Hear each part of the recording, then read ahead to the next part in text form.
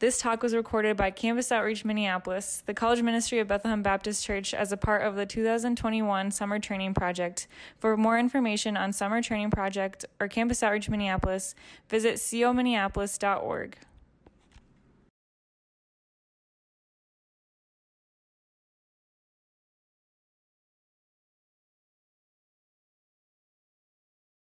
We're going to get right into it and talk about politics here and what the Bible does not say about politics. So I'm not here to tell you what to believe or not to believe. I'm simply just here to, you'll see why. But the first thing I want to bring up is a quote from Stephen Lee. He's the head pastor of Bethlehem Baptist Church on the North Campus. And a quote that he said kind of right at the peak of COVID and just everything that was going on this past year. He said that as Christians we have more in common, this is a paraphrase, as Christians we have more in common with our brothers and sisters in Christ who may side differently on the political spectrum than we do someone who has the same political beliefs as us but is not a follower in Christ. So that means that my cousin who is a believer but may not see the same political ideologies as me, I'm closer to her because of our relationship in Christ than because of our political alliances. And I think that is really crucial in such a divided and polarized time to remember that. The next is a quote. There it is. So this is from Gable Price and Friends, one of my favorite bands. If you guys were at the Chapel Church, it's the one song that Sam and Josh did a couple weeks ago, Repentance. So this is a different song by them, and it says, "Will I really find a Savior on the side of a party line?" And kind of breaking that down, if God is our Savior, which we believe, and our creator of the universe, do we really think that he can fit into a political box that we as fallible humans have created? And in my opinion, that there's no shot, that it's not possible for God, the creator of the universe, to perfectly align within something that has been created by sinful humans. So here are some stereotypes that John Mark Comer, who we've been using his book and some of his sermons as the base of our personal worship talks here, I don't even need to say like far right, but just a right wing or Republican view that a lot of people have, and he joked a lot of people down in the South. He's from Portland, but he was saying a lot of people in the South have this view on the Bible. They say the Bible says it, I believe it, and that settles it. And what John Mark Comer points out that misses is us wrestling with the Bible and interpreting it and understanding that going from Greek to English is extremely difficult, and there is no wrestling with the Bible in that mindset of, the Bible says A, B, C, therefore I need to live my life exactly as A, B, C. And then the flip side of that, the left side would say that it is a human document that is outdated and full of errors, and that is negating the authority that we believe that the Bible still has. And a pastor named John Collins put it that more and more Christians today are moving to what he calls post-Bible Christians, where they say that they still have faith in God, the Creator, and in Jesus, but they, say the Bible is not for them. They don't need to read it. They don't need to study it. They don't need to wrestle with it because it's not relevant anymore today. And John Mark Comer says, in his mind, that is simply just a layover to post-Christian. He said he's had plenty of experiences within his pastoral position that people who start to neglect and negate the Bible very soon will just trickle into being a post-Christian. I just want to point out that it still has authority today, and we're kind of going to get into that. The last thing that he said, and I'll leave on that, is again, we are never, everyone in this room, I can already tell you, has different political alliances, but the biggest thing that we need to remember is we are united in Christ, and that is first and foremost our relationship as sons and daughters of Christ, not who we voted for and where we stand on different political issues. And we need to understand that at times there are things in the Bible that will make both sides unhappy when we are viewing it strictly from our political lens and not from a scripture-based lens. So next, we're going to talk about what the Bible is, what it is though, and it is scripture. Sacred writings from God is basically like what scripture is, the Christianity definition of that. And a great verse for that is 2 Timothy 3:16, for all scripture is breathed out by God, and profitable for teaching, for reproof, for correction, and for training in righteousness. And so obviously all those things are very good if we are utilizing scripture for teaching, learning from it, for reproof, which is like a criticism of a fault, and so correcting our sins, correcting areas where we may have made mistakes, and then similar for correction, and then for training in righteousness. So yeah, my next point is going to be based off of another Gable Price song. You guys should follow them, like them, subscribe, buy their merch, listen to their music. They're awesome. They did not pay me to say any of this though. So yeah, here it is. So I'm just going to read through this. I will not sing it to you, and then I will pause throughout and talk about it. But this is from one of their songs called Heretic. So pretty good stuff there. So it starts with, you are the empire, the promised land beneath my feet, the contrast that offends my firm theology. And so this is again getting to what John Mark Comer says, how we need to have a right interpretation of the Bible and practice it to the heart, so that we can't just read it at face value and say, all right, this is what it says, this is what it is. We need to interpret it and understand that our theology may be wrong at times, and that we need to, it's, you know, a constant growth in our relationships and in our faith in Christ. And so yeah, understanding that our theology can be wrong, and that sometimes the Bible will contradict when we reinterpret it, what our initial belief is. We try to fit your ways in the boxes humans made, and this is again what I was getting at with the politics. We, you know, here's Jesus, now let's fit him into, oh, he would definitely back this political candidate. No, he would definitely back this political candidate. And you know that it's just not something that we should do or even can do, because again, we are sinful, and the structures that we have set up in a society do not comprehend the greatness and the holiness of God and of Jesus.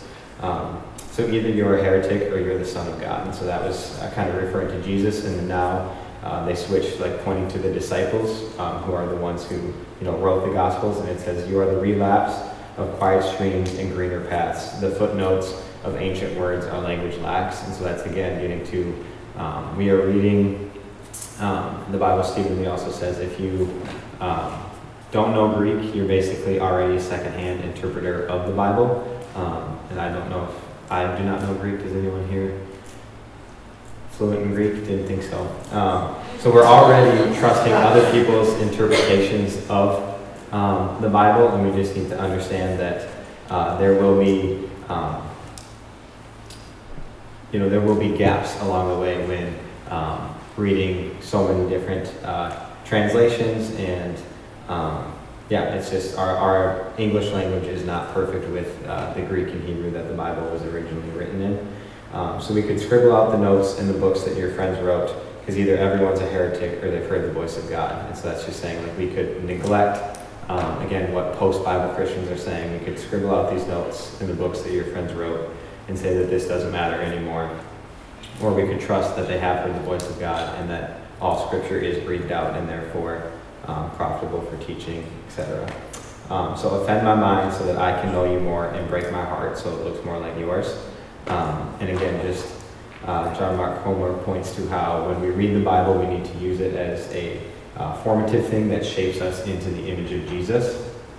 So ultimately, the Bible is Jesus. I know it's the stereotypical Sunday school answer, but the Bible, Old Testament to New Testament, points to Jesus. And yeah, there's a clip that I wanted to show from Dunkirk, because I like that movie. And I'll kind of just explain the story and why I wanted to show it, and how, so I was actually driving in the car last summer. It was just thinking, my mind wanders, as I'm sure many of yours do, and I was thinking about this movie scene, and I literally ended up like just bawling as I was driving down Lexington from my parents' house towards Bethel to go to work, and I like realized like how cool it was. I don't know if any of you, hopefully some of you have seen the movie, but what it is World War II. Dunkirk was a beach in France, and there was a bunch of British soldiers, like 20,000 of them, that were stranded on the beach, and they had no way of getting off of the beach to go back to Britain because the sea, is it the English Channel? Is that what it is, Peter? That they were trying to cross? Yeah, to get back to England, the English Channel, there was German planes that were flying overhead, and German submarines that were sinking all military ships that were trying to get these soldiers. So they were just stuck on the coastline, basically waiting their impending doom as the British or the German army crept closer and closer and closer to the beach where they would be sitting ducks.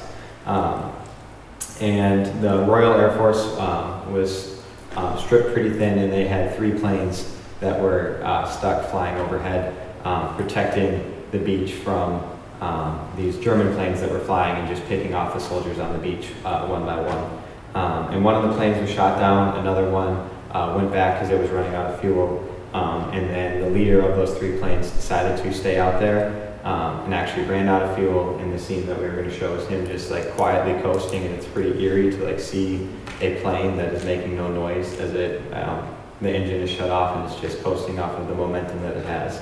And you can see the captain who is trying to bring these military ships in to get his soldiers off of the beach has this kind of like grim look on his face of, oh, there's another one who's going to inevitably crash and not make it, and we're all going to end up dying here pretty soon. And then right after that plane flies over, they start to hear the engine of a German plane dive bombing down on them, and you can just see the captain closes his eyes and he just waits his impending doom. And you see all the soldiers huddled together and just are praying and hoping that they're not the unlucky ones who get hit. And you hear the gunfire, and then a plane drops into the ocean, and everyone starts cheering, and you see the plane that had run out of fuel. He had looped back around silently and had shot down the enemy plane before it could take out his soldiers. And so that sacrifice that he made, he chose to stay in the air to help protect the lives of these 20,000 soldiers. And in my mind, what I thought of is like how amazing, how awesome that was. That scene moved me to tears. And then as I thought more and more of it, I was like, Jesus is that fighter pilot, and he saved a beach full of all of mankind. And yeah, that was the analogy that I wanted to use there. And just to remind us that when we read the scriptures, when we read the Bible, it is to point us to Jesus and to constantly, every day, be reminding us of that sacrifice that Jesus' life was for us. So why do we read the Bible? That's kind of the transition into that. And you can go to the next slide. A love for ancient literature. Again, no one here knew Greek. Can anyone here say that they are in love and a theme for reading words that are thousands of years old? I don't think so. If you are, good for you. But what it really is for is the apprenticeship under Jesus, to build an apprenticeship under him. And so a quote from a guy named Andrew Wilson that I thought was really cool is, I don't trust in Jesus because I trust the Bible. I trust the Bible because I trust in Jesus. And just ultimately saying that it is Jesus first, and then we use and we read and we grapple and study the Bible because it points us more to be more like Jesus. And yeah, he ended a longer quote that included that first one by saying, I will believe the Bible because Jesus believed it and I love Jesus, and I will believe it even if my questions sometimes remain unanswered and even if my answers remain unpopular.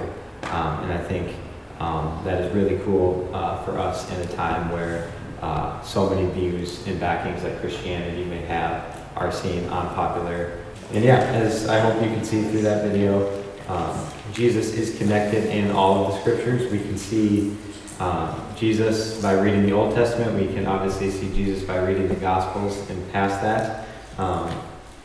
And that the scriptures are not outdated. even though they are old, they are still very relevant today and can help us become more like him. And I think, that's just really cool to see all those stories, everyone from Adam in the beginning to King David to Ruth and everyone that was listed, and I'm sure even more that weren't included, point us to Jesus, and that is why we should be reading the Bible to get to know Jesus more. So you can go to the next one. And our last point here is how. So a very simple how is to read. And I think we all can do that as college students. But what I want to iterate is that there is no quote right way or one way to read the Bible. There are different translations that can be helpful at different times or for different people. I actually recently got an NLT Bible. It was Bethel's graduation gift to everyone. Travis loves it. And it actually was super helpful to me at first. I'll admit, in my heart, I was am I lesser or not good enough because this isn't ESV or King James? Is this something that I can read? And no, I had a conversation with Reed, and he said he thinks there is value in different translations. And for me, I'm not a huge intellectual, and there are times where I'll read a passage in the ESV, and I'm what the heck did that just say? I have no idea what is going on. And then I read it in the NLT in the way that they paraphrase it and translate the words differently and say, oh, that makes a lot more sense. I challenge you guys to be willing to read different versions of the Bible if that helps you, and then understanding that there are different ways. Right now, obviously the inductive is one that we're pushing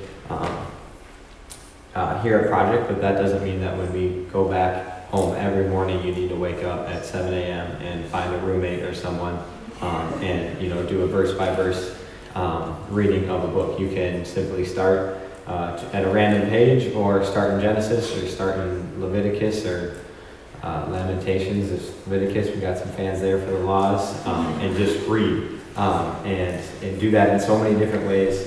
Whatever, there's a quote, whatever makes you happy and holy in Jesus is how you should read the Bible. That was from Nick Whitehead, then said to me by Taylor Lindahl, and now quoted by me, Jonathan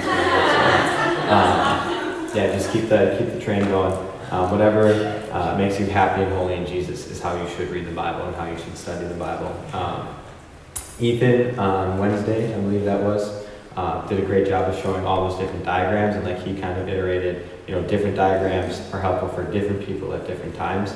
It's very similar with reading the Bible. There are times where we should do deep, in-depth studies, like the inductive, or the Swedish method is another one that's pretty popular. And then there are times where we should just read it and reflect. And so that is actually what we are going to do today. This is a method that we would do often with my RA team called the, if I can say it right, Lectio Divina. And is there, you can pop a couple of those up. So you read through the passage out loud, which I will do for you guys. And then you pause and just reflect on it, and then you'll read it again. And the big thing that it highlights is to listen with an ear of the heart. So it's kind of removing the intellectual side of it and just letting the Spirit rest on you and say what one or two words or phrases from this passage stuck out to you. And you guys can jot down those phrases if you want. Otherwise, just listen with the ear of the heart as I read this to you. So this is Matthew 4, 1 through 11. Then Jesus, led up by the Spirit, into the wilderness to be tempted by the devil. And after fasting 40 days and 40 nights, he was hungry. And the tempter came and said to him, "If you are the Son of God, command these stones to become loaves of bread." But he answered, "It is written, man shall not live on bread alone, but by every word that comes from the mouth of God." And the devil took him to the holy city, set him on the pinnacle of the temple, and said to him, "If you are the Son of God, throw yourself down, for it is written, he will command his angels concerning you, and on their hands they will bear you up, lest you strike your foot against a stone." Then Jesus said to him, "Again, it is written, you shall not put the Lord your God to test." Again, the devil took him to a very high mountain and showed him all the kingdoms of the world and their glory. And he said to them, all of these I will give you if you fall down and worship me.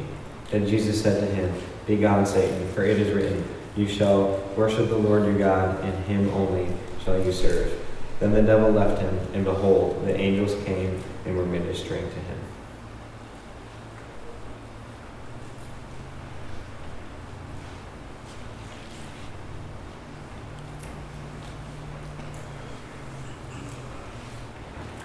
Then Jesus was led up by the Spirit into the wilderness, to be tempted by the devil. And after fasting 40 days and 40 nights, he was hungry. And the tempter came and said to him, if you are the Son of God, command these stones to become loaves of bread. But he answered, it is written, man shall not live on bread alone, but by every word that comes from the mouth of God. Then the devil took him to the holy city and set him on the pinnacle of the temple and said to him, if you are the Son of God, throw yourself down, for it is written, he will command his angels concerning you, and on their hands they will bear you up, unless you strike your foot against a stone. Then Jesus said to him, again it is written, you shall not put the Lord your God to the test. Again the devil took him to a very high mountain and showed him all the kingdoms of the world and their glory. And he said to him, all of these things I will give to you if you fall down and worship me. Then Jesus said to him, begone, Satan, for it is written, you shall worship the Lord your God, and him, and only him you shall serve. Then the devil left him, and behold, angels came and were ministering to him.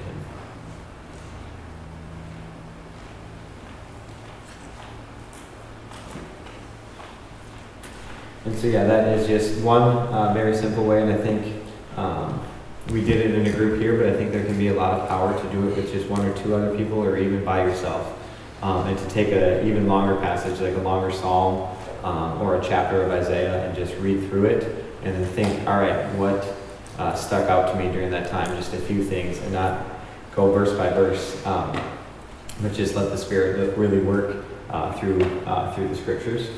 Our last reflection point here, just two questions for you, and you guys can write about them for a bit, but where do you wrestle with the Bible the most? And so what I kind of mean by that is, what are areas in the Bible that you're like, I don't know if I agree with this, if this is something that affirms my theology, or if this is something that I actually believe is relevant today. So be honest with yourself and just say, what are areas of Scripture that I may wrestle with, and then what type of Scripture reading do you connect with the most? Really just think to yourself, what are ways that you can worship and grow closer to Jesus through reading, and maybe for you that is really getting into it intellectually, or it could be very simply just reading a couple chapters every morning.